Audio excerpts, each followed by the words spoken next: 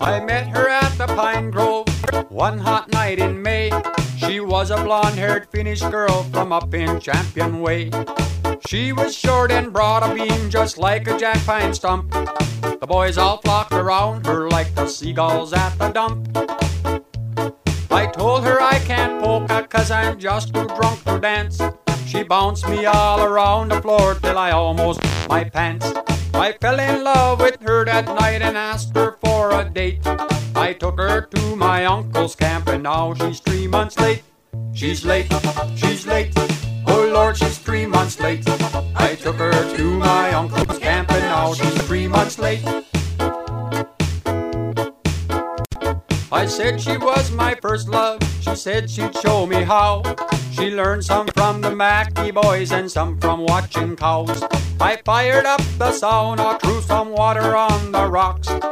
Then I took off everything except my woolen socks. I drank another 6-pack and she started looking good. She told me lay down on the bench and I wondered if I should. She beat me with some cedar boughs and then I couldn't wait. Now I'm all sore and black and blue and now she's 3 months late. She's late, she's late, oh Lord, she's 3 months late. I took her to my uncle's camp and now she's 3 months late. She dragged me to the altar, I fought her all the way.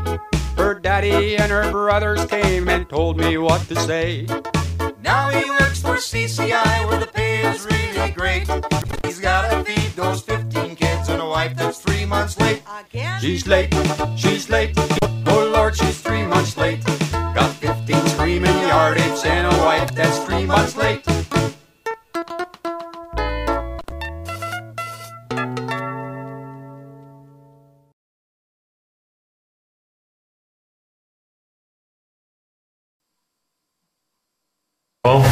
Talking Tunes, and we're here today. We have a full house. Man, oh man, do we have a full house. Party in here. I know.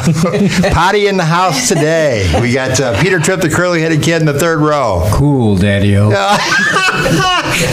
We got John Van Wyck visiting today. Oh, hello, hello. Of course, the beautiful Britta is here also. Hi, Oscar. Mr. Bob, I am the man of the Big Reds. Bob Ecker. That's an awkward. That wasn't awkward. It was awkward. I heard it coming out. It just didn't come out right. But anyway, we got G-Men somewhere hiding over here and Emily too. But yeah, they're here. Anyway, I think they're making out in a corner, honestly. It could be. I think they're out smooching. Lovebirds. That love. What is it, how many years have they been married? Like 27 or something like that, I think. So. Yes. So that's a good thing. And Yes. just like day one. Yeah. Yeah. We did their wedding. Careful. You did everybody's wedding, but anyway. Actually, I was at their wedding. Oh my gosh. You were at my wedding, but anyway, we're here with Britta. Britta has a very special guest she wants to talk to, and we're going to talk to him also. And I'll let you do the introduction since I can't introduce Bob. Oh my gosh. A very special guest, and it's for a very special reason. I love this guy so much. Of course, executive producer of Student Showcase 2020 coming up, but this is not just your first year in Student Showcase. Joel Selby, executive producer of Student Showcase. It's what year? How many years have you been? Well, the ISD took over in 2012, and I've been executive producer since 2013. So 7 for me. But Student Showcase has been around for 40 years. We're coming up on 40 years next year. Next year, yep. 1981 was the first one. But Joel, I love you so much. Thank you so much for taking time out of your busy day to come in and hang out with all of us, the crew. Oh, I'm happy to be here. This is awesome. Yeah. So, okay, Student Showcase is near and dear to my heart because I have been very proudly a part of this for, dare I say, I'm going on 30 years. I mean, including the years in high school, but 27 years hosting. Yeah. But enough about me. I want you to tell everybody who's not familiar with Student Showcase here in West Michigan what it is and what it's about.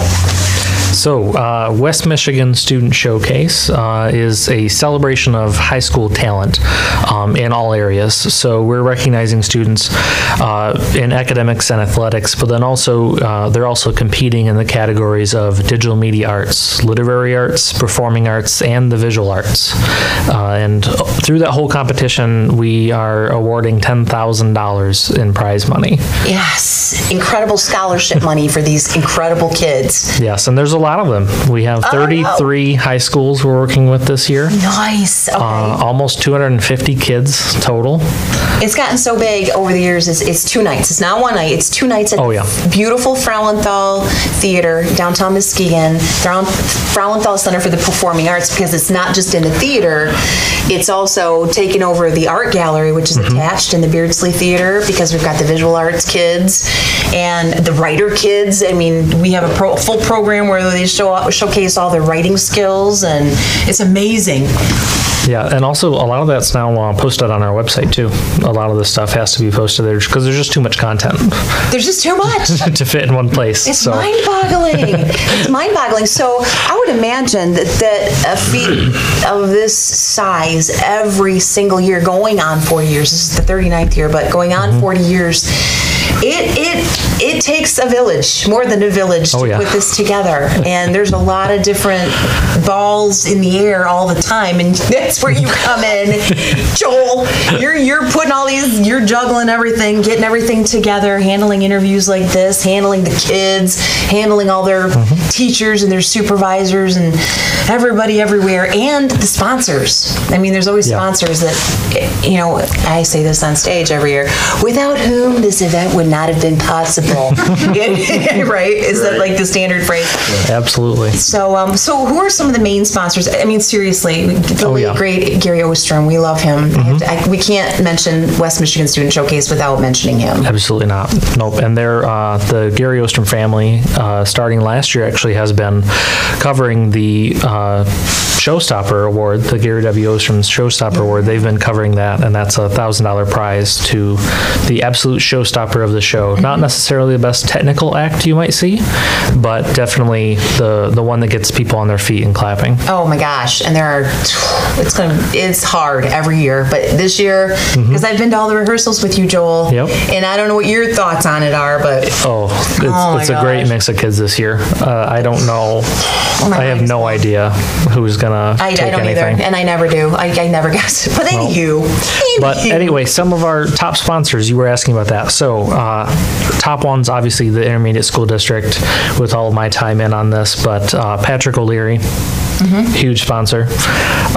We have Pro Audio, Community Foundation for Muskegon County, the Newaygo County RESA, and the West Shore Educational Service District, our partners up there on the north and east side, other ISDs, the family of Gary Ostrom, and then we have a slew of other sponsors like Arconic and Baker and MCC, the Women's Club, just a full list there. You know what's really cool is that we see a lot of the same people every year, and it's not just the financial donations that they put to this wonderful program, but it's the people who put in countless hours just on their own time. They take vacation, they you know what I mean? All our volunteers, and we're talking across the board, the stage crew, the sound and lighting crew, the backstage, you name it. I mean, everyone is volunteering their time to make this event happen, which says a lot about our community. It takes a full crew of people. It takes a village, man. It takes more than one village. And just the judges alone. The judges alone. There's 3 or 4 judges in each category. So, it's a full crew of almost 20 judges that are reviewing all this content. And these aren't just random folk. I mean, we'd love to say they're just random folk that we're just like going to pull off the street to judge. But no, they're like the top-notch people in whatever. So nobody here is what you're saying. No, it could be everybody in this room as the judges. But no, I mean, seriously, these judges are like the top-notch. Yeah, they're the working professionals in their areas, definitely. Writing and visual arts people, and when you mentioned the newer category that just was entered last year, which is digital media arts, or video, as most people would know it. And Oscar, I mean, that's right up your alley. You would know. I mean, that became one of our categories just last year, which it should, you know. But and then of course we've got the academic honorees and the athletic honorees, and you know, it's just amazing. You know, we hear so much negative stuff about kids, you know, or the news, whatever. But this is just one pure thing in West Michigan that just truly. What's your story? How because you said something about that's how you got with Randy Crow and Jim Achterhoff. Oh, back in the day, okay, so Mark Stevens, the late great Mark Stevens, yeah. I love him so much, and I miss him so much. Of course, was with RC Productions for many, many years. And he was our sound guy. He was our sound guy at Student Showcase. Good sound guy. Exceptional sound guy. And this was back in my 20s. When I was a whippersnapper, and they used to confuse me as one of the kids. Back when I first started hosting this thing, they actually thought they were like, oh, you can't be on stage right now. I'm like, oh, yes, I can. I'm hosting this. But anyway, I started hosting when I was 23. So anyway, Mark was the sound guy, and he's like, you know, why don't you come in and start doing some voice work for us? So he discovered you, so to speak, there. Through RC, I guess so. And then I started doing voice work for RC, and then that led to a relationship with them for many, many years. But Mark is just one of the many people over the years that has made, just like Joel, who has made it such a special. Have you guys ever done an alumni of the people that were involved in it? I mean, going back to the Tom Schaub days, and I mean, literally. And I remember the first couple of years. We did 25th. There was a group of JCs at the time, and Tom Schaub was one of them. Worked at the Chronicle at that point in time, and there were a whole bunch of us who were involved in it. I remember moving it one year, my second year or so, over to the Walker Arena. We did it at the Walker Arena. The renovation for the LC, or not the renovation for the Frauenthal. Had to retool and put everything over at the Walker Arena while the Frauenthal was being redone, and then move it back to the Frauenthal after the reconstruction was done back then. But there were a lot of people. Actually, it was just the performing arts and the visual arts at that point in time. The first couple of years, it didn't go on beyond that. I know you guys have expanded it to so many different fields. Well, it started out with just Muskegon High School. The original name was Fame. Fame. Oh yeah, it absolutely. Was Fame. It was, yes. Yeah. And I was actually I was a 10-year-old sitting in that audience. I was at the very first one as a 10-year-old because our family friend was being honored as an athlete in there. But yes, it's had had big metamorphosis. That's when Fame was on TV. When the TV program Fame, the movie came out. Yeah. I think we talked about that. TV program Fame came out. Oh yeah. It was 1981. 1981 was the very first year at the Frauenthal, and it has changed so much over the years, and I'm very proud to say that I've been part of that change. I was a high school student in the program, and then I was very touched and honored when they asked me to start hosting it back when I was in my early 20s, and it's just amazing to see how it's grown. And yes, there was. And if you look at the people that originally started that, there's still a lot of them are still around and active with the Michigan Arts Music Festival. Yes, Chris Zart. Chris Zart. Yes. You can go down through the whole list. Named Patrick O'Leary as one of the sponsors. Right. Patrick O'Leary was the vice president of Steel Power Corporation, or SPX Corp, at that time, and lived in North Muskegon. Hung around at Rackets and got involved with the Irish Music Festival and Showcase and Fame at that point in time, and he really loved these programs. I mean, and obviously it has put his money where his mouth is over the years, and being able to continue to support these. On the flip side of that, I actually got pulled into helping with Irish Fest through Showcase. Oh, there you go. That's all. Had to be the red hair, right? The red hair. They said he's an Irishman. We're bringing him in. Yep. I made the qualifications, and Oh man, it's the people who, and we mentioned Chris Zart. Well, now her son Andrew Zart is our fabulous director of the show, and it's amazing how it is just. And I feel so fortunate that I have continued. Please keep me please let me come back. I'll even hand out programs if that's the only capacity I can come back. But I love this show so much because of just how it brings our community together. And I mean, you know this. You've been there many, many years now. And so, it brings so many people together from so many different organizations. And yes, we did have a 25th anniversary.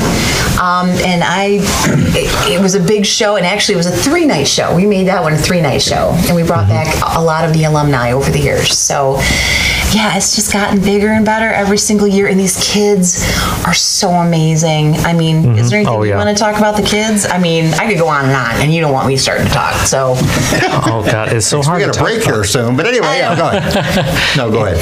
The kids are so talented, and I love seeing, especially in the new category, digital media with the video. I haven't looked at the entries this year yet. They haven't been posted yet, but I remember last year there were some feature film quality videos that those kids were making, and they were just amazing. Probably with their phone. Yeah, some of them, right? iPhone 11. Yeah, 4K phones and 8K. I mean, 8K now. That whole world has changed so much. It's a whole new medium that people are creating in. So it's awesome to include that now. And a lot of these kids, I mean, no matter which category that they're being honored in, over the years, man, we have seen so many kids go on to perform in Los Angeles and Broadway, be Broadway performers, and in the NFL and the NBA, and I mean, every realm you can possibly imagine. We see these kids going, I knew that kid went. I remember that little whippersnapper walking across the stage. Whippersnapper again. There reminds me of his guy over here. You mentioned to start out with there's 33 high schools involved, and so it's obviously more than just Muskegon County. Absolutely. Oceana? Yeah, so the original area was the Chronicle readership when they started. North, so it goes all the way from Grand Haven, Spring Lake, all the way to Mason, Lake County, and then over to Newaygo. And actually, a few years ago, we added Kent City. So we actually have one school in Kent County now. Okay. So it's fully 6 counties now that we're touching. Now, how do they get to be part of all this? I mean, go ahead. So we work with all the schools. I send letters every year at the start of the school year to talk to the principals, get them on board, get a contact person, and then they start figuring out how they want to choose their kids. So it's up to each school how they choose their kids. Some hold talent shows, some just hold auditions, stuff like that. And then they send those nominees on to us. Okay.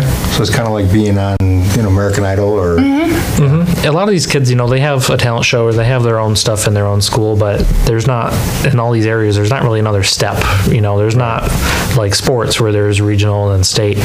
There's not really something like that for literary or visual too much. So this is just providing that extra opportunity for those kids. Now, as far as the extra opportunity, though, because, you got discovered by Mark, and all those good stuff. But I mean, do they get discovered by people? Sometimes I've had connections with some other groups. The one year, I think when it was Coast West, the one year, I think they invited a band to come play at Coast West from Showcase. I've had some bands go on to play at when MCC was holding Mayfest still. Okay. They went on there, and I believe this year a few groups may be invited to play during the Lakeshore Art Festival as well. And I also know Michigan Irish Music Festival, they've had some of our dancers that have been in the past, and a couple of our musicians in years past have been at Michigan Irish Music Festival. Because these kids, the performing arts kids, have such a different array of things that they do. I mean, we have a kid doing yo-yo that is phenomenal. He's like a world champion yo-yo. I'd watch that because I used to do it myself until I broke my dad's TV. But anyway. Well, it could happen. But I mean, a lot of these kids, like, there are Celtic dancing, and there's Celtic musicians, and there's, but it's not just that. There's rock and roll bands. There are ballet dancers. There's probably belly dancers. We have an opera singer this year. Opera singer. Wow. There's comedians. There's it's everything, and that's just the performing arts. I mean, that doesn't even. That's the tip, as I say, the tip of the proverbial iceberg, because there's the writers. These kids that are writers go on to become phenomenal. A lot of these kids are published authors now, and it's just, and it's so cool to see these kids. I mean, and I know and not to go back to me, but it gave me motivation to want to go on in the performing arts as a kid, when I normally probably wouldn't have had the confidence to go on and pursue performing arts in my life as a kid. I'm sure it gives the kids lots of confidence to do things and go on, especially when they win the money. I mean, there's a lot of money that they're winning. Yeah. But anyway, so, gosh, do you guys have any other questions for Joel? I mean, I just think, why don't we find out exactly, like I said, they just need to go through the school, and when is this going to happen, and all that good timing wise. Who they can call, website, all that good stuff. So the Student Showcase is on March 18th and 19th at the Frohenthal Center in downtown Muskegon. The show starts at 7, doors open at 6. All the awards are given on the Thursday night at the conclusion of the show. So it's a quick and dirty judging as fast as we can make it. Tickets are on sale right now at the Frohenthal box office or through eTix, and they are $8 for adults, $5 for students. Wow. All tickets at the door are $10. And those are on sale now. The Visual Arts Gallery opens next Tuesday, March 3rd, in the Reception Gallery in the Hilt Building downtown, and that's open for the month of March. And then all the literary and digital media entries will be posted on our website probably the next week or so, and that website is westmishowcase.org. Okay, yeah, 'cause I'm looking forward to seeing that myself. Yes! Oh my gosh, you guys, if you've never seen it, or if you've seen it and you want to come back, this is the year. I'm telling you. Oh, so Joel Selby, we love you so much. Thank you so much for taking time out of your day to come hang out with all of us here on Talking Tunes. Joel Selby, of course, with MAISD, Muskegon Area Intermediate School District, and of course, executive producer of West Michigan Student Showcase. Oh, we love you, man. Thanks for having me. Thanks for being here. All right, we'll be right back.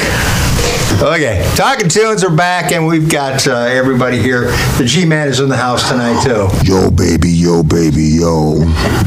I got to turn him down. Anyway, Bob Ecker, we have Britta, we have Emily in here, we have John Van Wykes in here, we have Peter Tripp, the curly-headed kid in the third row, sitting way in the back. I don't know what, you guys are in the third row, right? Is that what it is? You got it. Okay. Because last week, I mean, when we were listening, and it's like, where's that Peter Tripp, the curly-headed kid in the third row? We can hear everybody else, we can't hear him. But anyway, John's got something coming up. I can be real loud if you want me to. That's a little better. That's a little better.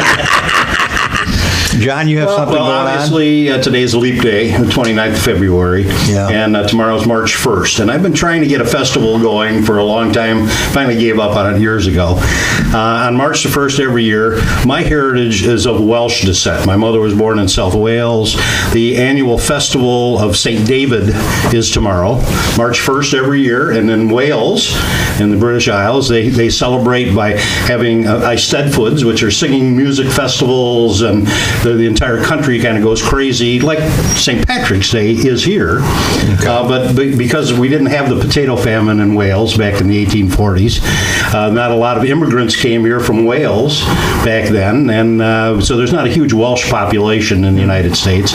And so every March 1st, my family gets together, which I grew up at my grandparents' house on March the 1st, and had a big dinner, and everybody sang and everything else, and they had a bunch of people that were from Wales that used to come over for a celebration of St. David's Day.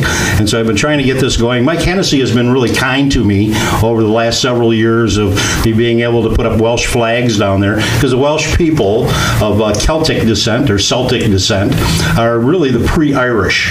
Right. That's how they trace it back in the lineage of people that inhabited that part of the world. So the Welsh people were there before the Irish people were. So I got to tell you, too, that I found out we did the DNA test, and I had some Wales in me, too, so there we go. Well, that explains why my friend Ray Williams, who speaks very Welsh, I can understand him, so there you go. Oh, there you go. I'm one of the few. But anyway. Well, but I mean, the backstory to talk about St. Patrick's Day. St. Patrick, in fact, was a Welshman who had been captured into slavery into Ireland when he was a very young boy, and escaped Ireland back to Wales, and he became a priest at what is now St. David's Cathedral in Llangollen, Wales. You use it in in the Welsh language. Well, believe me, my mother. Wait till you go Scottish. Well, my mother was born in Nantfalflin, in South Wales. But anyway, I mean, literally, and then he went back, and he was charged by the Pope at that time to go back to the Green Island, the Emerald Island, and to rid that island of the snakes. The snakes were really the heathens. They did not have Christianity at that time. So St. Patrick went back there as Father Patrick and became a saint later on by converting the Emerald Isle to Catholicism. And he made green beer, and that's the end of the story. Yeah. Well, yeah, everything was As long as the green beer, you're good, right? So that's kind of the backstory of the Welsh people, and so every year I celebrate St. David's Day. Again, Mike Hennessy has been very kind to me in being able to put on a celebration at Hennessy's. Unfortunately, tomorrow is a Sunday. Hennessy's is closed. So we're doing it at Canary Inn in North Muskegon. 3 p.m. I will have my kilt on. I do have my family tartan. I have my family tartan and the Davies family tartan. Got to see him in a kilt. No, I don't want to see him in a kilt. I'll show you a picture of him. Greg probably already seen him in a kilt. Yeah, well, I think he probably has. Yeah. But it's but I do have, and I'll have our national flower is the daffodil. Wasserman's Flower Shop this morning. I've got to leave here and go pick up flowers over at Wasserman's. They always order me 3 dozen daffodils, and I will be handing those out to the ladies tomorrow. Only to the ladies. First come, first serve. Yeah. First come, first serve. 3 o'clock tomorrow afternoon at Canary Inn. And the Canary has excellent food. Can they have a Bloody Mary bar too? Yeah, there you go. Sunday, I knew that was coming. Yeah. Humphrey Brackus, I take it isn't open on Sunday? No, they're not open on Sundays either. So I mean, so I was kind of scrambling around a couple of weeks ago, going, okay, what do I do on St. David's Day? So I've got a lot of my cousins that are coming. You got that damn quilt to wear. You got our quilt, the kilt. You got that kilt to wear, so you got to. No, Greg wears the quilt. Oscar, you wait. Don't blame that mistake on me. You said quilt. Well, and actually, That's an old Welsh tradition, the quilt. and the backstory of why, when I ordered that kilt, a number of years ago, I was out in Boston at a JCI, Junior Chamber International National Convention in Boston, and I really wanted, I'm a member of the Masonic organization. I wanted to visit the Masonic Temple in Boston, which was the Boston Masonic Temple where Benjamin Franklin belonged and George Washington belonged and all these patriots that started this country and the whole Masonic theme. So I wanted to see this Masonic Temple, and so I got directions how to walk there from the hotel I was in. I was walking down this side street and I saw the Welsh Dragon as a sign, and it said Clothier on it. So I said, well, I'm going to stop in there and see what it is. And it was a company that made kilts. And it was actually their quilts, Boston office, kilts, and the Boston office of a company that's actually located in Swansea, South Wales, and is the clothier for the Prince of Wales, who is the next in line to the throne of England, is called the Prince of Wales. And I went in there, and about $1,000 later, I walked out there, and they actually constructed a kilt for me. Wow! And I got it about 3 months later from England. Did it fit? It's got all the parts. It's got all the right parts to it. So, So let's talk about the parts, John. Well, actually, how many parts can you have to a kilt? Well, it's the belt. It's the sporum is part of it. The sporum is the pouch that hangs in the front. Oh, okay. That's what they call it. Is that what they call it? They call it a sporum. I don't know why. I'll have to look that up. But and literally the what's called the waistcoat. It's got a formal waistcoat. You actually wear a tuxedo shirt with it because it is a formal wear that I wear. Of course, yeah. And and the socks and the garters and the knife that goes in the garter belt and you got the whole thing, huh? Oh yeah. Wow. I had to. Yeah. Once they got me in there, started looking at family tartan. I didn't realize what my family tartan was until then. I went, come on, it's Wales. I didn't think that people in Wales wore kilts. They're going, well, we are the clothier of the Prince of Wales. I went, cool. Oh, that's okay. So what's your plaid? Is it? It's a blue and green and gray plaid. It's really pretty. I'll show you a picture when we go on break, and we got a picture of it on it. Is there a color like green for? It's mostly blue. It's mostly blue in color, and it's actually a very pretty plaid.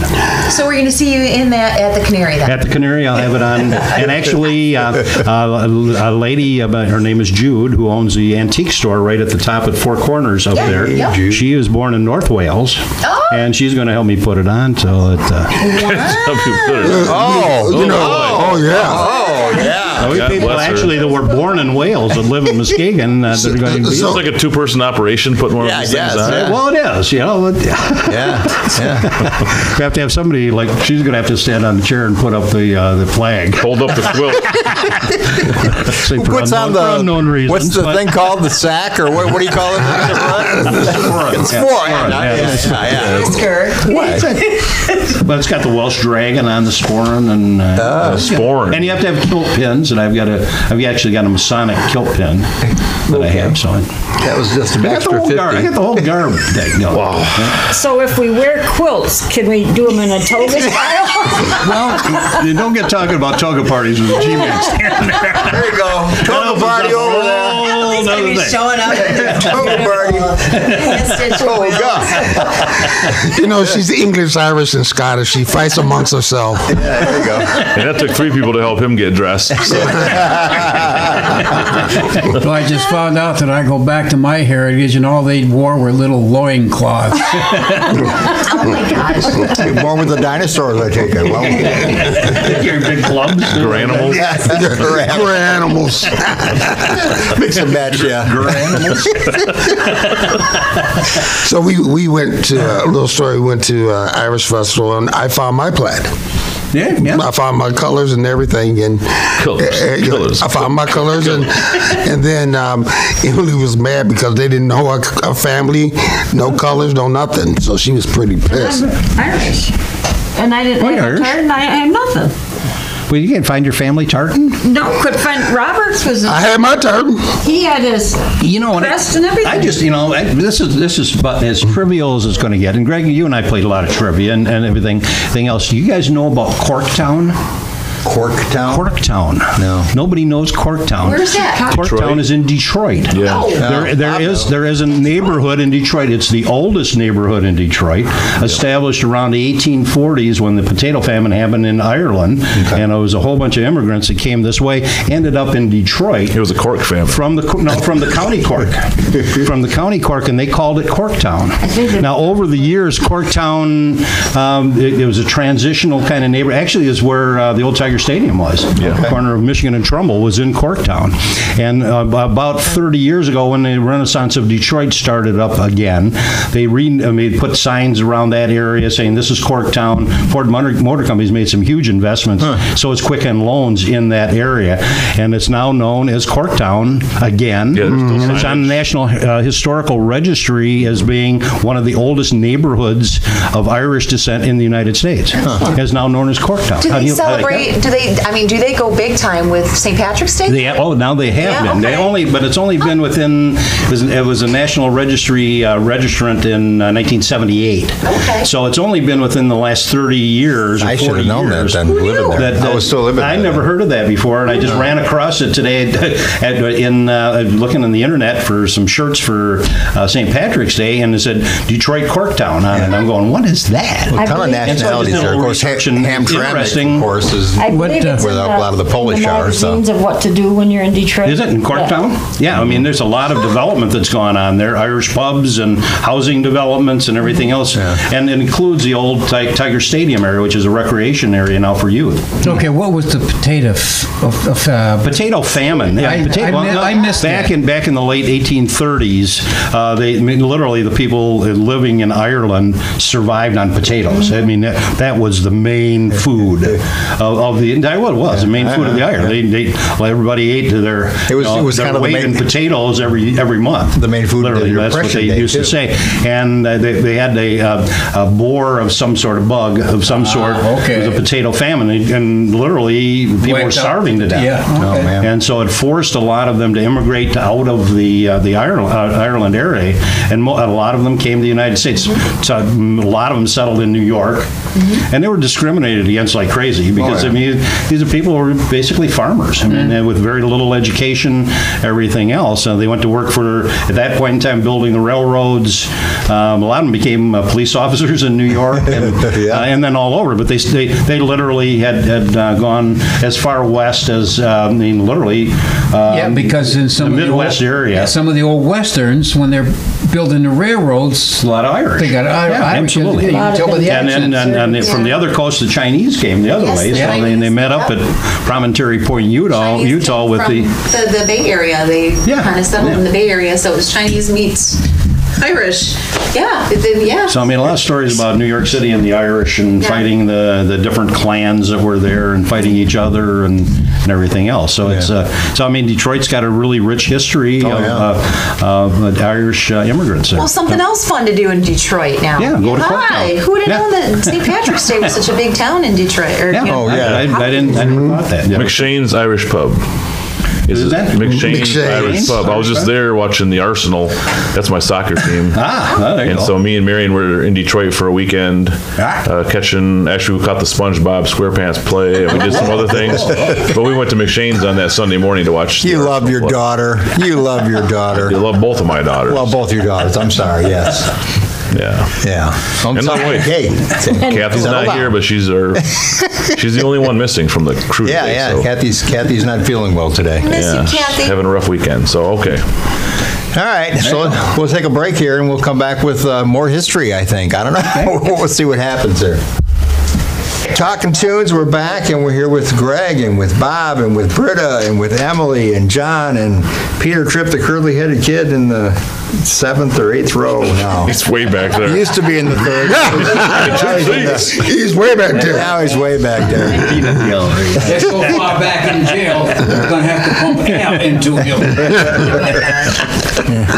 Now, you were saying now we're supposed to have tutors were supposed to be in our church today, but unfortunately Kathy wasn't feeling well, so she's going to have them come in when she's feeling better. Yep. But Paul and Greg, you both remember them because of several reasons. Several reasons. They were all around all the weddings and stuff we did, even out of town. DJing, and we finally realized when we walked in, because when we did, you never knew where the night was going to go. You didn't know whether it was going to be organized. You didn't know who was going to have a fight or who was mad. But when we saw Tudor Catering was already there, we said, at least we're going to eat good and it's going to be organized. You didn't know if you were going to eat Aunt Mary's potato salad, and it was just awful. Yeah, that's 40 years of DJing. You know, that's a lot of. But John knows about that too. I don't think we had a bad meal. I mean, one of these days, maybe we talk about maybe your worst nightmare DJ wedding. We can't do that. Wait a minute, I think I was with them. Greg I was with them. I think you caused them. I was with them. It's one of these kind of things. I was just thinking about that too, and the one that I would talk about in the DJing that I would do. The people are still alive and living in the Muskegon area, and I don't want to embarrass them. Right. Well, there's several. Sometimes there's several we could talk about. Yeah, I guess we're still somewhat friends. I did one for you, and I was just about ready to introduce the bride and groom. Luckily, my son was there with me. Just say I couldn't make it on the microphone at the time. I had other things I had to do. So I mean, stuff like that. When that happens, it's like that's usually because of some of the food you eat that isn't quite so good. There is one story we can tell, and it happened right up at the old Pulaski Lodge. We got in there, we got all set up. We'd already had a couple of beers, which we're not supposed to do, but we did anyways. And we're playing the background because they're getting ready to start. Big crowd there. We got 300 people, and the bride comes up to say, "Oh, come on up." She says, "Can I use the microphone?" I said, "Sure, go ahead." And you should have seen the DJ's mouth open because she made the announcement that she just caught her husband with her maid of honor. And she said, "I am leaving. The rest of you can stay." We all just went, "What?" Well, that was nice. We're letting everybody else stay. Yeah. You guys can stay. We pay for the DJ. Go ahead and have a good time. That's right. That's right. It's damn paid for it. Somebody may as well party a divorce party. Obviously, you learned very early on in your career, as I did very early on in my DJing career, to collect the money up front. Yeah. Well, you should see the contract that they had. They finally came up with. I tell you what, it was very. You didn't get out of that one. You don't start the first song unless you got the money in your pocket. Right. And we had several guys that Dave, my son Dave was one. He went in and he said, "We have to get paid first." We let them go. They some story. Okay, but you're going to have to pay the DJ when he gets there. Yep. They still stalled. He says, "I am not setting up and taking one thing out of the van until I get paid." Absolutely. They actually went around, made up a collection, and gave him cash, and he went and set up, played the rest of the night. No, I learned very early on in my DJing career, and I got stiffed once, and that was enough. And I got blamed for causing a fight, and it was nutty. I was always the trusting one, and always got stiffed. So there you go. You could make a movie out of these stories. I'm sitting here going, don't even go there, Greg. The wedding singer, the wedding DJ. Don't even go there. Somebody had to get paid. I tell you what, it wouldn't be a short. Don't even go there. Well, we got blamed because the cake fell. Oh yeah, the bass. Music. The music was too loud, and so the cake fell. The music was too loud. Now That could be legit. Here's the other thing, though. You know how many times, and this got to be old hat, how many times people would take you to court? And you get into court, and you have this little session before you go in front of the judge, and the guy would say, "Are you sure you want to take this into court?" And he's advising them to settle out of court. No, we're going to go into court. What always happened was that the judge would say, "Did you tell him? Did you send him home?" "Well, no." "Did he play music all night?" "Well, yes." End of story. You have to pay him. End of story. And then the judge would also add, "And I don't want to hear you bad-mouthing DJs on the run. You can say you would not hire them back, but that's all you can say." Gag order. Every time you went into court, that's what. If you played all night, you got paid. Sorry. 40 years, how many times did you go to court? About 5, until we learned our lesson. Between Oscar being stiffed all the time and the gag order, it was not good. Yeah. There was one time when I almost fought I almost fought the motorcycle gang. Oh yeah. Oh jeez. What? We were at a first. Okay, yeah. Go ahead. Because we got to talk about the mirror balls. You and I know about the mirror balls. Okay. We got to talk about that. We had a shotgun wedding, and I don't know where we were. I mean, it was the hall and corn and corn and corn, a road and corn. Were you wearing your quilt? No, but I felt really good with my sheet on. I felt really good in this neighborhood. Never mind. All right.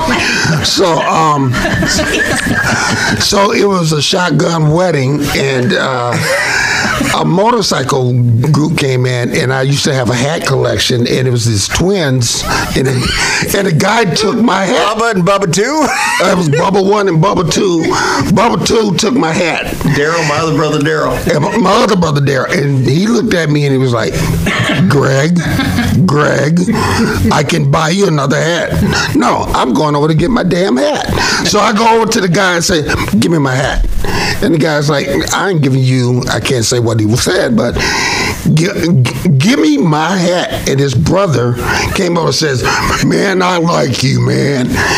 Give him his hat, gave him a hat. They spent their night dancing on the equipment, and it all ended up happy, but I was going to go down. I'm so glad. I was like worried where this was going. Well, that's the night that somebody lost the keys and blamed it on me. And Dory had to come. He always lost his keys and blamed it on us. That's what he did. He lost his keys because he drank just like a little bit too much in the early days.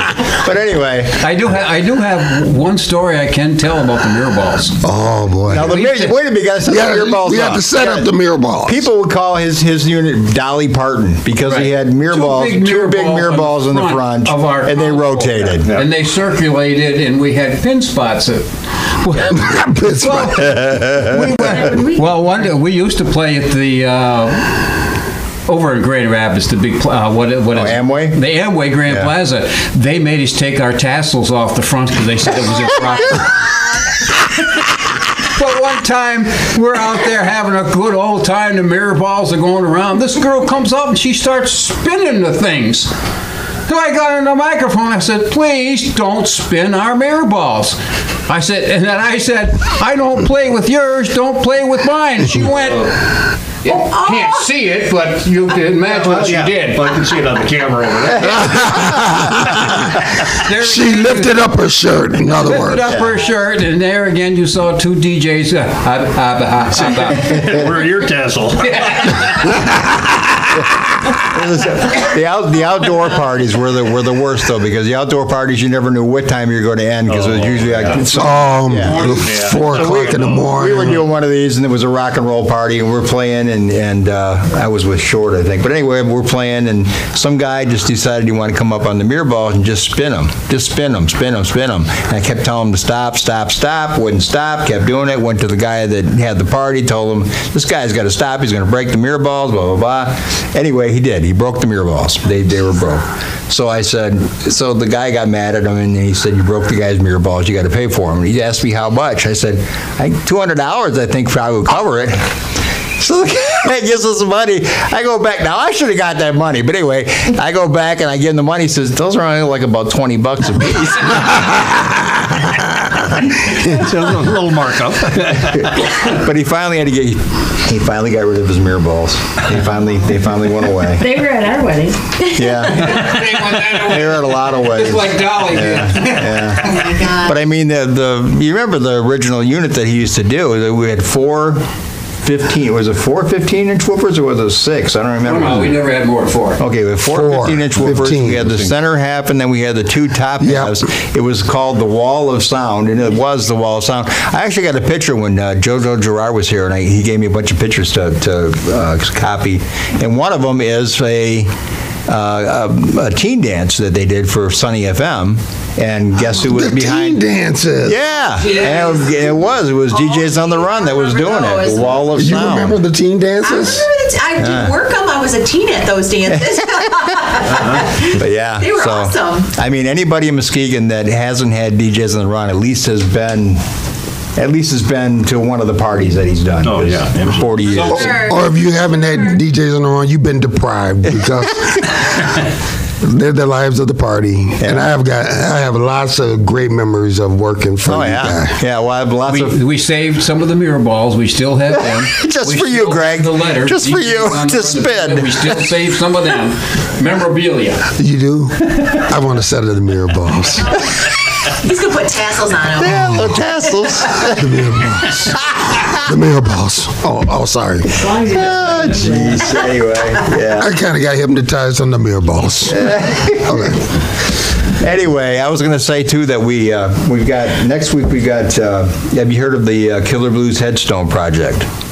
Anybody? Blues Headstone? No? Bob has. Yeah, I've heard of it. Yeah, Bob's heard of it. Anyway, it's Stephen Salter, and he's the president of it. What he has done, what he started off doing, is he raised money to get a proper headstone for Muddy Waters. Really? And because Muddy Waters, he went to his gravesite and he found this little dinky headstone, and a quilt. And a quilt laying next to it. Yeah, anyway. But so anyway, started this whole project. Yeah. See what you started, John? I don't know why I couldn't say quilt or kilt. Anyway, so he started this project where he's getting these headstones for these blues artists that are known in a lot of different places. So we're going to talk to him next week. Also, I got a hold of Christina Arnotts. You know who that is? Arnotts. Arnotts. The original, one of the second singer for the West Side Soul. Yeah. And also, because I talked to her because I'm good friends with her dad, Ron. And they're a very musical family, and Steve. So we're trying, Kathy is actually working on that. We're trying to get all of them in here, get the whole family. We'll start a Partridge Family group here. We'll go on the road. Yeah, so anyway, that's some of the stuff. I want to talk real quick before we take a break about my Equinox, and we do Who Am I and the other 45 course line. Stay tuned for that. But I got to talk about stay tuned for that. But at the Equinox, got to talk about that. Paul knows about it. Last week, my Equinox, 2011 Equinox, the motors in them are garbage. It's car talk, yeah. Okay. The motors in them are garbage. They're 2.4, and from the 2010, 11, and 12, they have had issues with them. And mine was one of them, and it died, and it was like 5 months ago. So I let it sit in the driveway until I could figure out how much money I could get together to get the engine. So I got the engine. I won't say where I got it. Got the engine. It's supposed to be a brand new engine. We drove it here last week. I drove it home, dropped him off, drove it home, went to start it the next day, nothing. It started for about 3 seconds and it died. Okay, so I called them up, they came and got it. They put a new engine in it again, another new engine, they said. They said they were going to check that one out, find out what was wrong with it. So anyway, I'm driving this car today, pick up Paul. We're driving here. No. And the check engine light comes on. It's like, what's going on here? So anyway, one of you guys hang around just in case I need a ride home, okay? What about Paul? Yeah, well, Paul can walk. Paul seems to be the common denominator. I know, right? Maybe that's it. Maybe he's doing something with the car. But. It may be. Yeah. And I'm stuck, too, because if I call my wife, she'll laugh and say, sit there for a while. Yes, Mom would. Anyway, yeah, you know the notorious story. You know that. Yeah, okay. All right, we'll take a break. We got Bob with Who Am I coming back next. Talking Tunes, and we're back. And Bob, you did so well on that one. I think we need to do another one. You've got some great things to do with Mr. Greg Roberts and Peter Tripp, the curly-headed kid, the third row. Because Greg, last time we did this segment, which he won. He won both. This is our debate segment. We have to take a topic, and then you've got to either oppose it or defend it. But I get to assign which one you take. So you don't know which position you're going to take until you get it, and then you have 60 seconds to make your case. We used to call this a Marine Tap Room, the Chinese Round Table. Yeah, Chinese Round Table. But we can't say why. But it's called Chinese I'm sure we can. So we'll leave it at that. Tonight in our debate, we've got G-Man, our defending champion. He's going against Peter Tripp, the curly-headed kid from third row. And today, the seventh row, I think he's sitting in. He's way back there today. All right, so because you're the champ, we're going to let you go first. And today's first topic is the moon landing, and your position is it never happened. Go. I want to talk to you today about the moon landing that supposedly happened in the 60s. Never happened. Never happened. And this is why I'm going to prove to you why it never happened. You go into a store, you see grapefruit, they're round. You see an orange is round. You see an apple is round. Now, how can you think a little spaceship can get on something that is round and land perfectly square? So I want to talk to you that it never happened. The pictures that they did in Hollywood, and you can tell by the shadows that weren't there. So I want to tell you that there was no way possible that they put a spaceship on a round planet. I don't need the rest of the 15 seconds. And he had exactly 15 seconds left. So there, G-Man has rested his case. So now, Peter, it's your turn. You are going to convince us and try to win this battle, proving that the moon landing did happen. Go. Where were you? What happened to you? How did you come up with something like that? I mean, I was there. I saw it happen. I know that there's a round surface is so big. Have you ever taken the physics to take a spaceship up through the air and go on something that is miles and miles and miles? You got all kinds of flat ground like this. So it's very possible. It's very possible, and that's what happened. There was no way, two ways about it. There's no way you can say that that did not happen. Thank you very much. That was it. And he's left. He didn't prove. He's left 22 seconds on the table. The first man on the moon that walked never did say that it was a fake. He never. I mean, boy, you really had a lot more you could have said, but okay.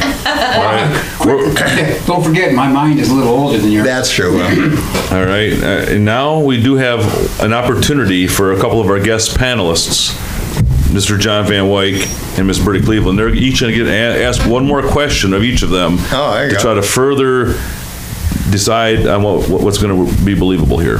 John, go ahead. Well, I know, G, you're used to people slipping off the left side of the earth.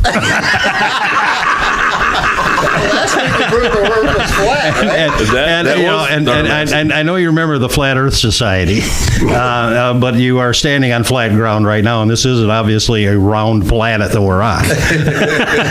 so your argument just went down the tubes, or went around. In North America, I mean, the toilet bowl goes in a certain direction. This is a planet. You're talking about a moon. Big difference. Berta, your opportunity to question. Okay, so Neil Armstrong, was he a paid actor then? Was that what you're saying? Not you. Is Neil Armstrong are you okay? So Peter, talk to me about the astronauts. What do you think? Do you think that they are credible to say that they actually landed on the moon and walked around and planted that flag? Well, I have to believe that because that's what I saw and that's what I heard and that's what I read. How else am I going to? I mean, is the whole world fake and faking me out and trying to give me false information? Fake news. All right, we've heard the whole story from both sides. That was before CNN. Or Fox. I went to Kennedy Space Center. I'm a believer. That's my side. I know you didn't ask me, but that was my opinion. So there you go. You're null and void. I know, I'm null and void. All right. So now we're going to decide on this one, the winner of this first round of debates. Peter. Okay. I was going to see how you're going to prove. Peter. All right. I'll learn to respect my elders. He may dethrone the champion today. This could happen. All right, one more. So this is going to decide today's. And this next round, of course, Peter, you're going to have to go first this time. And we're talking about technology. Okay, technology.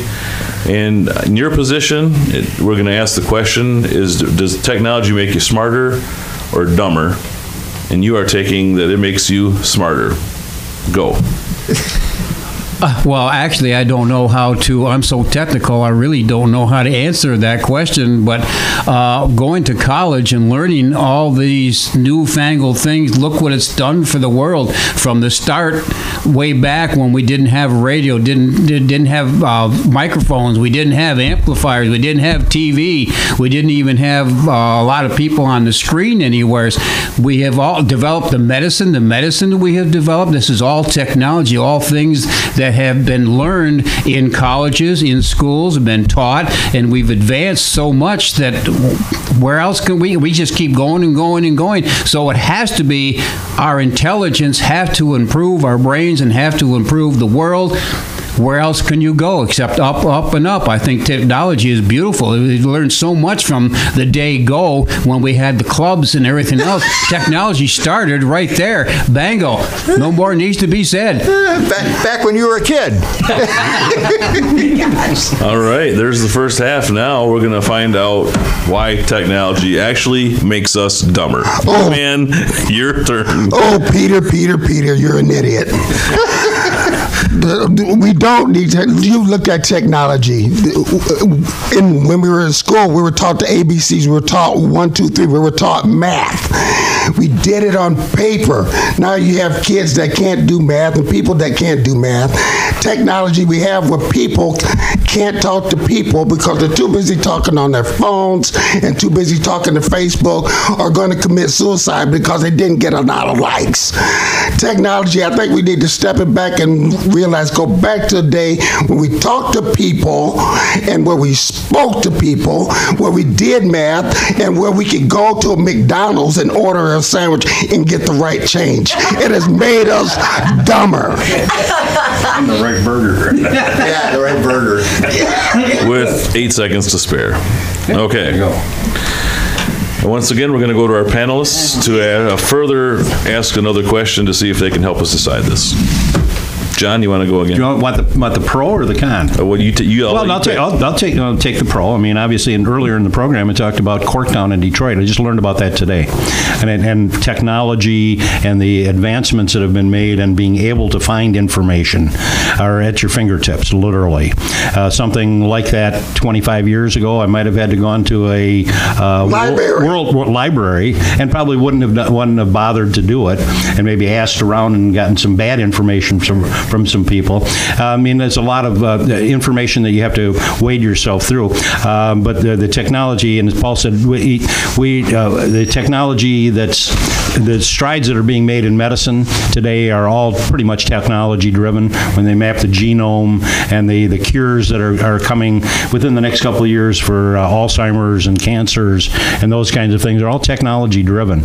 And so I'm saying technology makes us a lot smarter because we've got information at our fingertips. The good old days when they would just cut your leg off because you had Alzheimer's. Yes. Well, before this gets any worse, before this gets any more lopsided. I'm going to do that argument.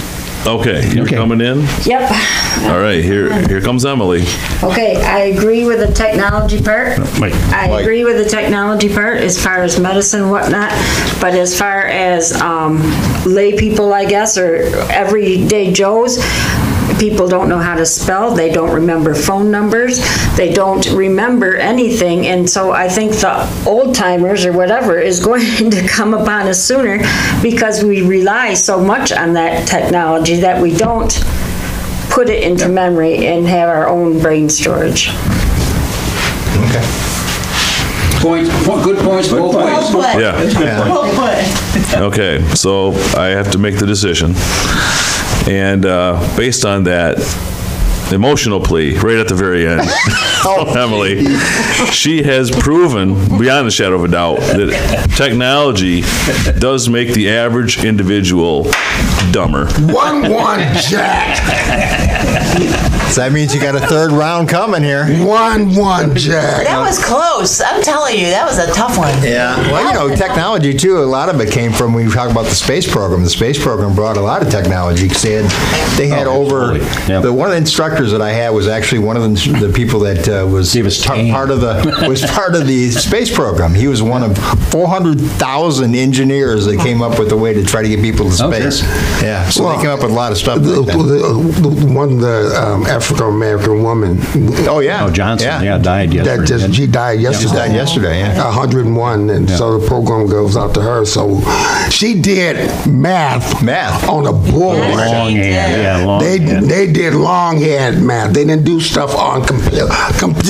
Yeah, but that was for technology for them to go up in space, and she figured out the math behind it. But also speaking of, and our friend Jean, who's visited us here on the program, Jean, our handwriting specialist, you know how she's talking about how they don't even really teach handwriting in schools anymore, but really they're dumbing the kids up by not teaching cursive. Yeah, and look at what was it, Einstein, pro or con? Einstein, what is the relativity theory on the blackboard all the way across, all that kind of is right. That was Good Will Hunting.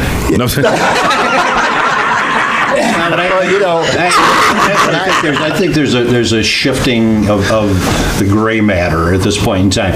If somebody are asking, where are you shifting to? Well, there's certain things you need to remember. I mean, if somebody asked me what my home phone number is, I still have a landline connected at my house because I'm retired from the phone company and I get it pretty cheap. But other than that, there's no one else to call, though. If you asked me what my phone number was at home, I wouldn't be able to tell it to you. I mean, I don't know. I know it's 780 something. I graduated from technical school back in 1980. 81. And we had to use a slide rule because the teachers, the instructors back then said that if calculators if they die on you, then what are you going to do? Well, that doesn't happen anymore, but the slide rule, can you imagine doing algebra and trigonometry with a slide rule? It wasn't an easy task, but we could do it, But they used to say that back then. Nowadays, you don't have that problem. Yeah, now, technology is increasing at such a rapid pace. Right. Especially, I've been come in contact with some medical folks over the last several years with a part-time job I've got over Michigan State University's College of Human Medicine. That curriculum in the 3 years that I've been over there has changed 4 times. And it's updated almost weekly.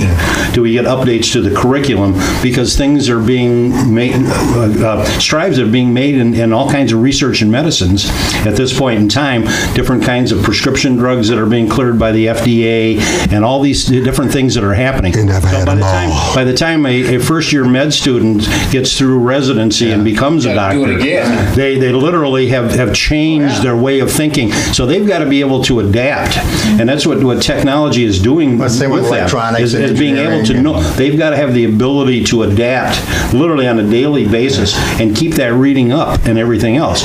And so is it increasing brain power? Yeah, it's in a different way maybe than what we experience in memorizing people's phone numbers. Right. And you're listening to Tech Talk. Well, it could be Tech Talking Tunes. Tech Talking Tunes.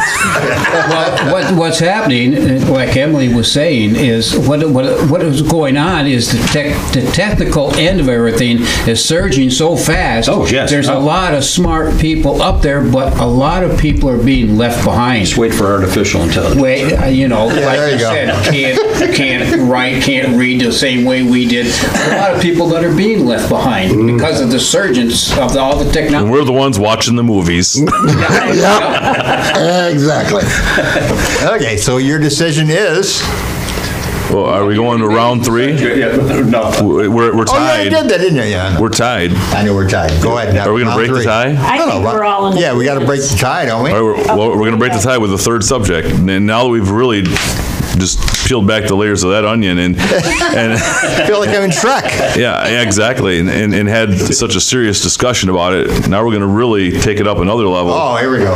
And now we're going to find out who would win in a fight, pirates or ninjas. G-Man, you've got ninjas. Go. Hey, Peter, I don't even want you to let your brain smoke on this one. Okay, ninjas were trained people. It was a cultural thing, trained, and they were trained to use their bodies as weapons. They was trained to use materials and swords and stars and all these instruments. It was a cultural thing to teach them to be better fighters. They would have no problems fighting a bunch of drunken people on a boat. Okay, because of something that they fought and learned how to do with their heritage of being ninjas, fighting silent and being deadly. That's my argument. Especially if they're Teenage Mutant Ninja Turtles. Then they fought with pizza. All right, let's find out why it would be pirates. Peter? Do you want me to end this real quick? Well, you take your time. You got 60 seconds. I believe him. I'm sorry. There's no contest there. Pirates have got no chance against ninjas. He's thrown in the towel, ladies and gentlemen. He's thrown in the towel. G-Man is stopped the fight. again. The fight has been stopped. G-Man is again our winner. Wow. He'll be back in a couple weeks, and we'll do this again. Yeah. See if he can defend the title. Two-time champion. The one with the most air. Let's just put it that way. Safe to say heavyweight division. Yeah. He's our debate ninja. Yes. Yeah, I even went Teenage Mutant for you. So there you go. All right, take a break. Okay, we're still having a good time here with Greg's answer on his ninjas. But anyway, this is Talking Tunes. I just want to tell you, this is something we should all go to. March 7th. the Bohemian Rhapsody movie sing-along over at the Playhouse. I don't know if my neck will stand it. I know, right? But they're doing a whole bunch of stuff at the Playhouse, these sing-alongs. They got the Bohemian Rhapsody movie. They're going to have, only if Bob dresses as Freddie Mercury. Freddie Mercury? From the Live Aid. He's got to have the little arm thing. Only Bob in the room. Bob from the Harbor? Bob from the Harbor. Here you go. We do this one. We could all dress like the characters in The Sound of Music. They're going to do The Sound of Music sing-along. Yeah, that would... We could be the crew from Wayne's World and there you go. Bob the AMC Pacer. Yeah. Roll up with some backstage passes and like show them off like they're gold. Yeah, but what am I going to do? I can't sing. Well, yeah, you can drive. Someone's got to drive. But they're going to have on May 23rd. May 23rd. They're going to have the British Invasion, the Beatles tribute, and tribute to Buddy Holly. There you go. Buddy. I mean, they're doing some pretty cool stuff at the new Playhouse over there in Whitehall. And there's another one here, too, that looked really good, too. Well, they're going to have Irish music presentation and all that stuff. Oh, Tom Petty. They're going to do one to Tom Petty, too. Nice. Anyway, I'm going to talk with Beth Beam, and we're going to talk about that, too. So. You know, I was thinking we should do a live show at Festival. Yeah, we should do we do got to do a live show. We should do a live show at a festival. Cold, but I think we should and have the contestants come. Yeah, you think so? Yeah, we should do a live show at Festival. Yeah, okay. Good idea. That way we can get in free. Oh, that's good. We used to do that. We used to do that all the time. Always thinking. Now he's thinking. That's what radio's all all about, man. Get in free. Scamming your way into places. That's right. I got a story about that. Uh-oh. Oh, no. This is another DJ story. Uh-oh. Boy. We're in trouble. I was with Big D, and we went over to the... Now, you said you were going to sit in the 7th row. What the heck happened here? Anyway, I came out. This is my came out of the closet. Okay, all right. We're going to go to the bridal show. Check out the bridal show. They had it in the big arena there behind the Amway Grand Plaza. Oh, okay. They had the bridal shows down there. And Big D was with me, and they wouldn't let us in. Which is one of the DJs, but anyway. Yeah, but Greg Miller was there. He was our competitor. There you go. Right. So he says, well, I guess we go. I said, no, wait a minute, let's go in this door over here. So we went over the side door, and the guy says, yes. I said, well, we're with Greg Miller. We want to go back and join him. He said, okay, let us in. So we got in that way. Big D couldn't believe that. He called me Rockfish, because that's what Rockford was doing all the time. We went back there and talked to Greg Miller. He said, who the heck are you? Well, it's just like you got as he scammed us into the Kenny Rogers backstage. So yeah, Kenny TV40. Rogers. Yeah, Kenny Rogers. How many things did we scam, John, with TV40? It was a lot. I mean, John made a bunch of passes for us at TV40 on us. Like that. And it was probably one of the best scams that Brian Worsham and I ever did. Is that we remember the Grand Rapids Rampage, the indoor football team. Yep. Well, they a number of years ago they were playing for the championship game, and it was being played in Grand Rapids. So Brian and I got the idea that we wanted to go to the game, but we wanted to sit in the press box area. Right. Yeah. And so I sent in a thing to ESPN saying we're a local radio station. We won't be broadcasting live, but we have a news crew that wants to go there. This all kinds of BS. And this thing came back and it said your credentials will be waiting for you at such and such a time at the Van Andel. And we'll have a space for you in the press box in there. And so Brian and I went over. We had these two little digital recorders with us because we wanted to record some things in there.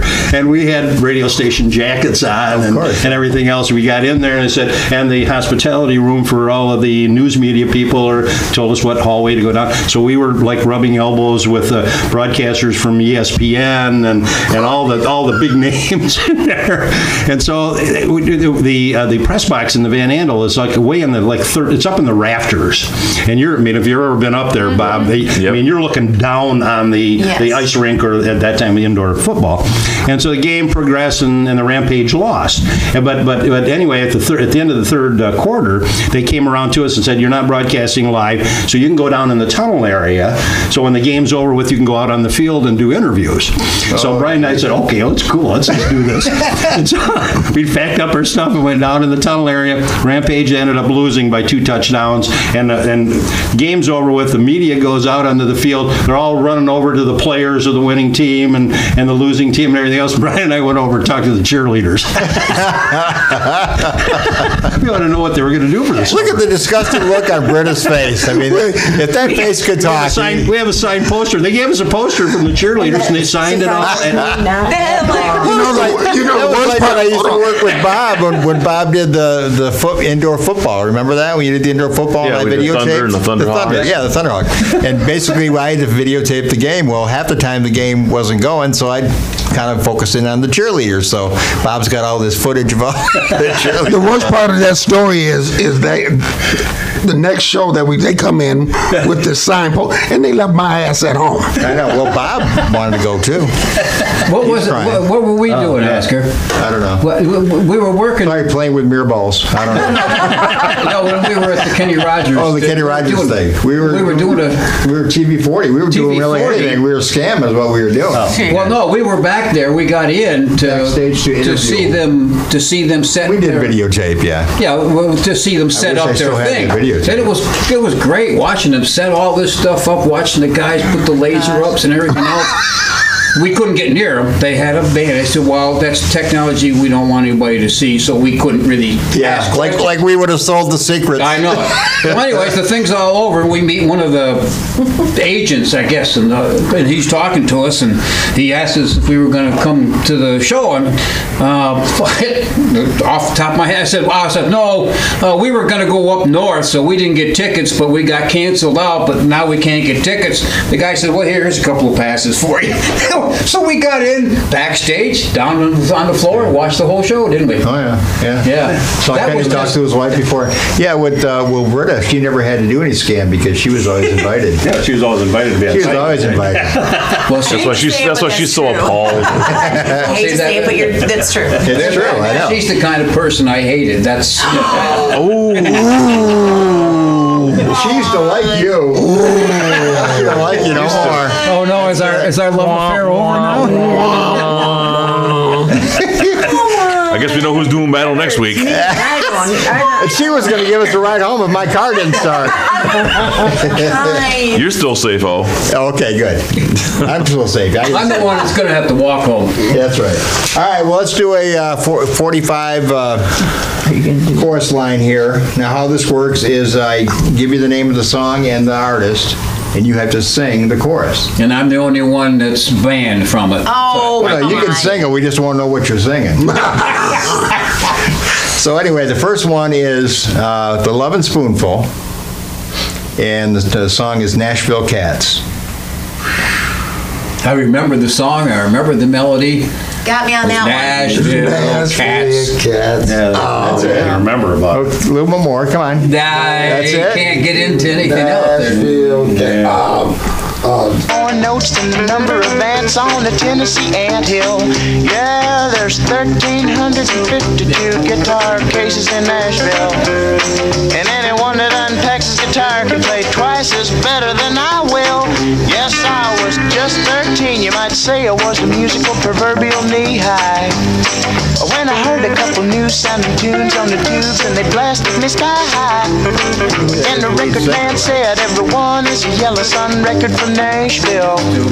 And up north here ain't nobody buys them. And I said, but I will.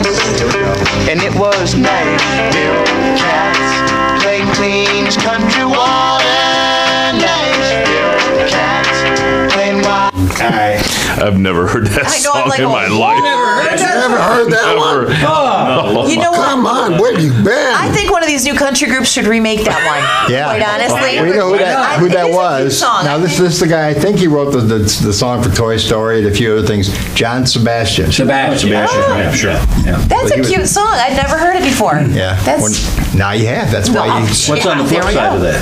Flip side. Tennessee Nashville Dogs. Tennessee Dogs, yeah. Tennessee Dogs. Full Measure.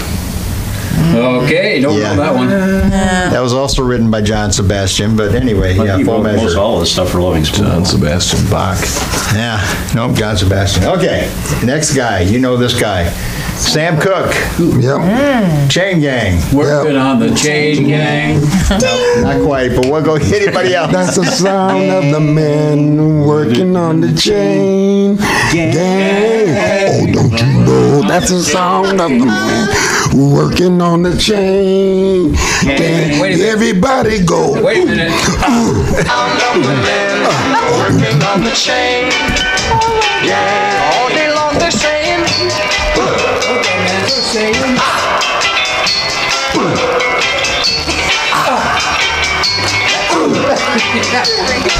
See, that proves that the Pirates would have won. I don't think that's actual audio from the chain.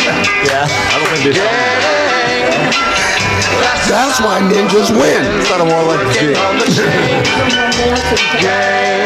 Okay. She was ting. I like your sound effect better.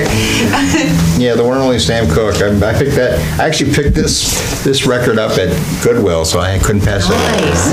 All right, here's one here for you. Creedence Clearwater Revival. Ooh. Okay. Can you put that up so I can put my glasses back on again? Yeah, right. Okay, there you go. Yeah. Okay, and now the one side I can't really play because it is actually. Oh no, I guess I can. Okay. Scratches.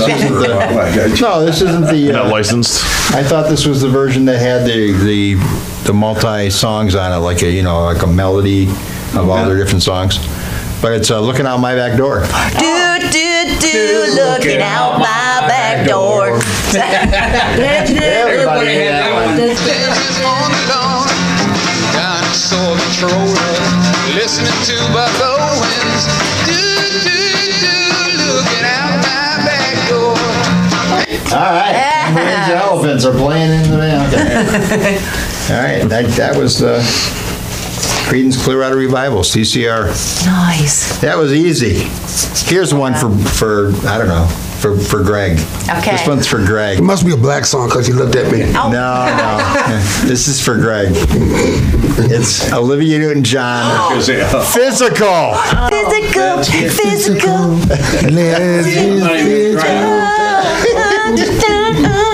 Oh gosh, come on. I can even tell you that song spent, it was record breaking at the time. It was, yeah. It was 12 weeks at #1. Wow. And yes, back in 1980. Come on, give us that with your best DJ voice. Come on, bring it back.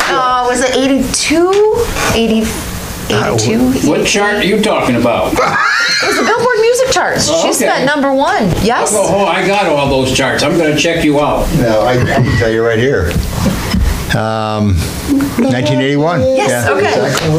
Leg warmers have never been the same. Well, they gave her a lot of flack for that, too, about the sweet little Olivia Newton-John doing Physical. Hey, man, she had the body. She could wear those little thongs. She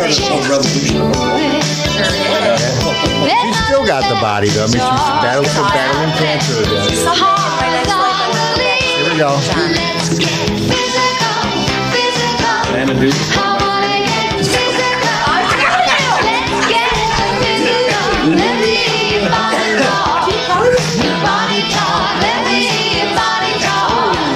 One of the things that ELO, when they do concerts now, they play a lot of the song from Xanadu because people love that music. Yeah, Xanadu is still like John. I think you and I should run that together because that's one of my favorite movies. Yeah, mine too. Well, Gene Kelly was. Gene Kelly was in there. Yeah, absolutely. I mean, any movie that takes place on bad roller movie. skates, it's got to. You know, I tell you what, her making that record made a problem for me because I couldn't wear leg warmers anymore. Nor quilts. They're quilts, that's right. I'll never live that one down. But a lot of looks for you that summer, didn't it? I mean, it was more like the thong bodysuit, I think that was the I don't even want to think about that. Oh, boy. But he couldn't get it off. It's a good thing Brittany didn't bring cookies. I would have threw them up on that one. Oh, you would have loved when I dressed up as Sumo Man on Halloween one time. Oh, yeah. I think I've seen that.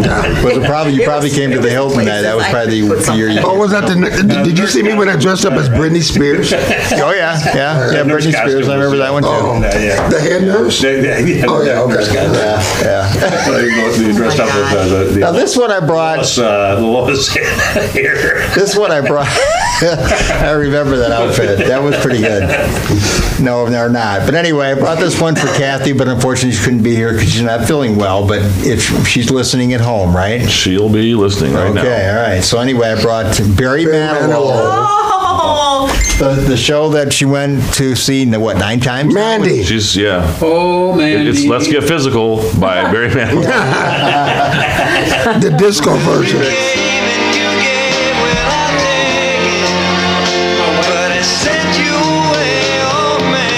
I bet you she hasn't seen him 9 times. I don't think anybody's seen him 9 times. Bob has. No, I haven't seen him. I haven't watched all 9 with her. She had already seen him before I met her. You know what? I think they should change She's been a very, whatever you call them, Maniloites, Maniloist. They should change it. Barry should change it. So she was a wee little whippersnapper. Yeah. Oh, Kathy. Yeah, that's what it should be. She is. Well, you know that song. There's one thing about. I don't know if anybody knows about Clive Davis. Clive Davis. Yeah, Clive Davis. Producer. Yeah. Yeah, head of the whole. He was the one that really kind of gave that song to Barry. It was something else. It was a Japanese song that was written, named something else, and Barry kind of took it and redid it and made it. And of course, Barry's secret was you start out slow for ballad. You start out slow. You build for a big chorus, and then your ending was huge. Was always huge. But you know that Barry also wasn't going to get in the music business because he did commercials. Oh, sure. Oh, yeah, he did all that stuff. He did State Farm, State Farm, a good neighbor. State Farm was there. Gum commercials. Yeah, McDonald's. Juicy Fruit. Yeah. Oh, yeah. Oh, yeah. He did all of the commercials or something, didn't he? Yeah. He was a jingle writer. Yeah, he was a jingle writer, and he did really well at that. So he wasn't even going to do it. But Alka-Seltzer. They did a ton of them. But Clive, I guess, talked him into it. Clive, of course, was also. What are you looking at me like that for? Clive was also the one that got Whitney Houston. Ooh, yeah. Yeah. He was introduced her on the Merv Griffin show. You remember that show? Yes, absolutely. Yeah. Merv was cool. Yeah, Merv, he's the guy, still his company's still making huge amounts of money with Wheel of Fortune and Jeopardy. Mm-hmm. So anyway, okay, that was it. 45 chorus line. I don't know who won. Who won? Kathy. Kathy won. All right. So she always wins when Barry's involved. Yeah. We'll do another one. We'll come back and we'll wrap things up. But we'll do another one next week, along with Bob's. We got to do that every week. Put Greg against somebody because he's got to be defeated, man. He's got to go down. He's got to go down. It's the Jets. He did the chopper. And the Sharks. Get down. Yeah. You got to take it down. The chopper. That's funny. All right. Oh my gosh.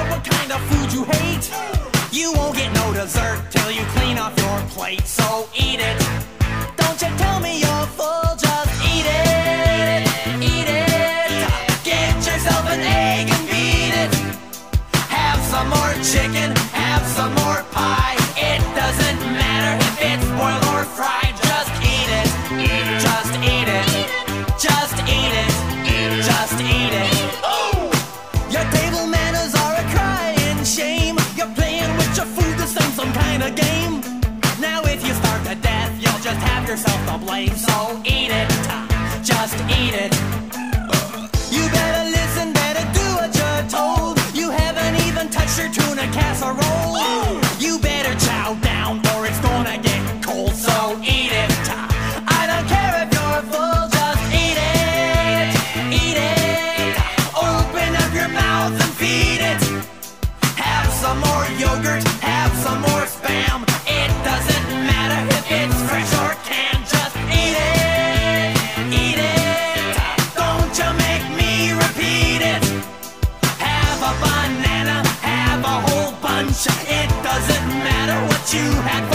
lunch. Just eat it, eat it, eat it, eat it. Eat it, eat it, eat it, eat it.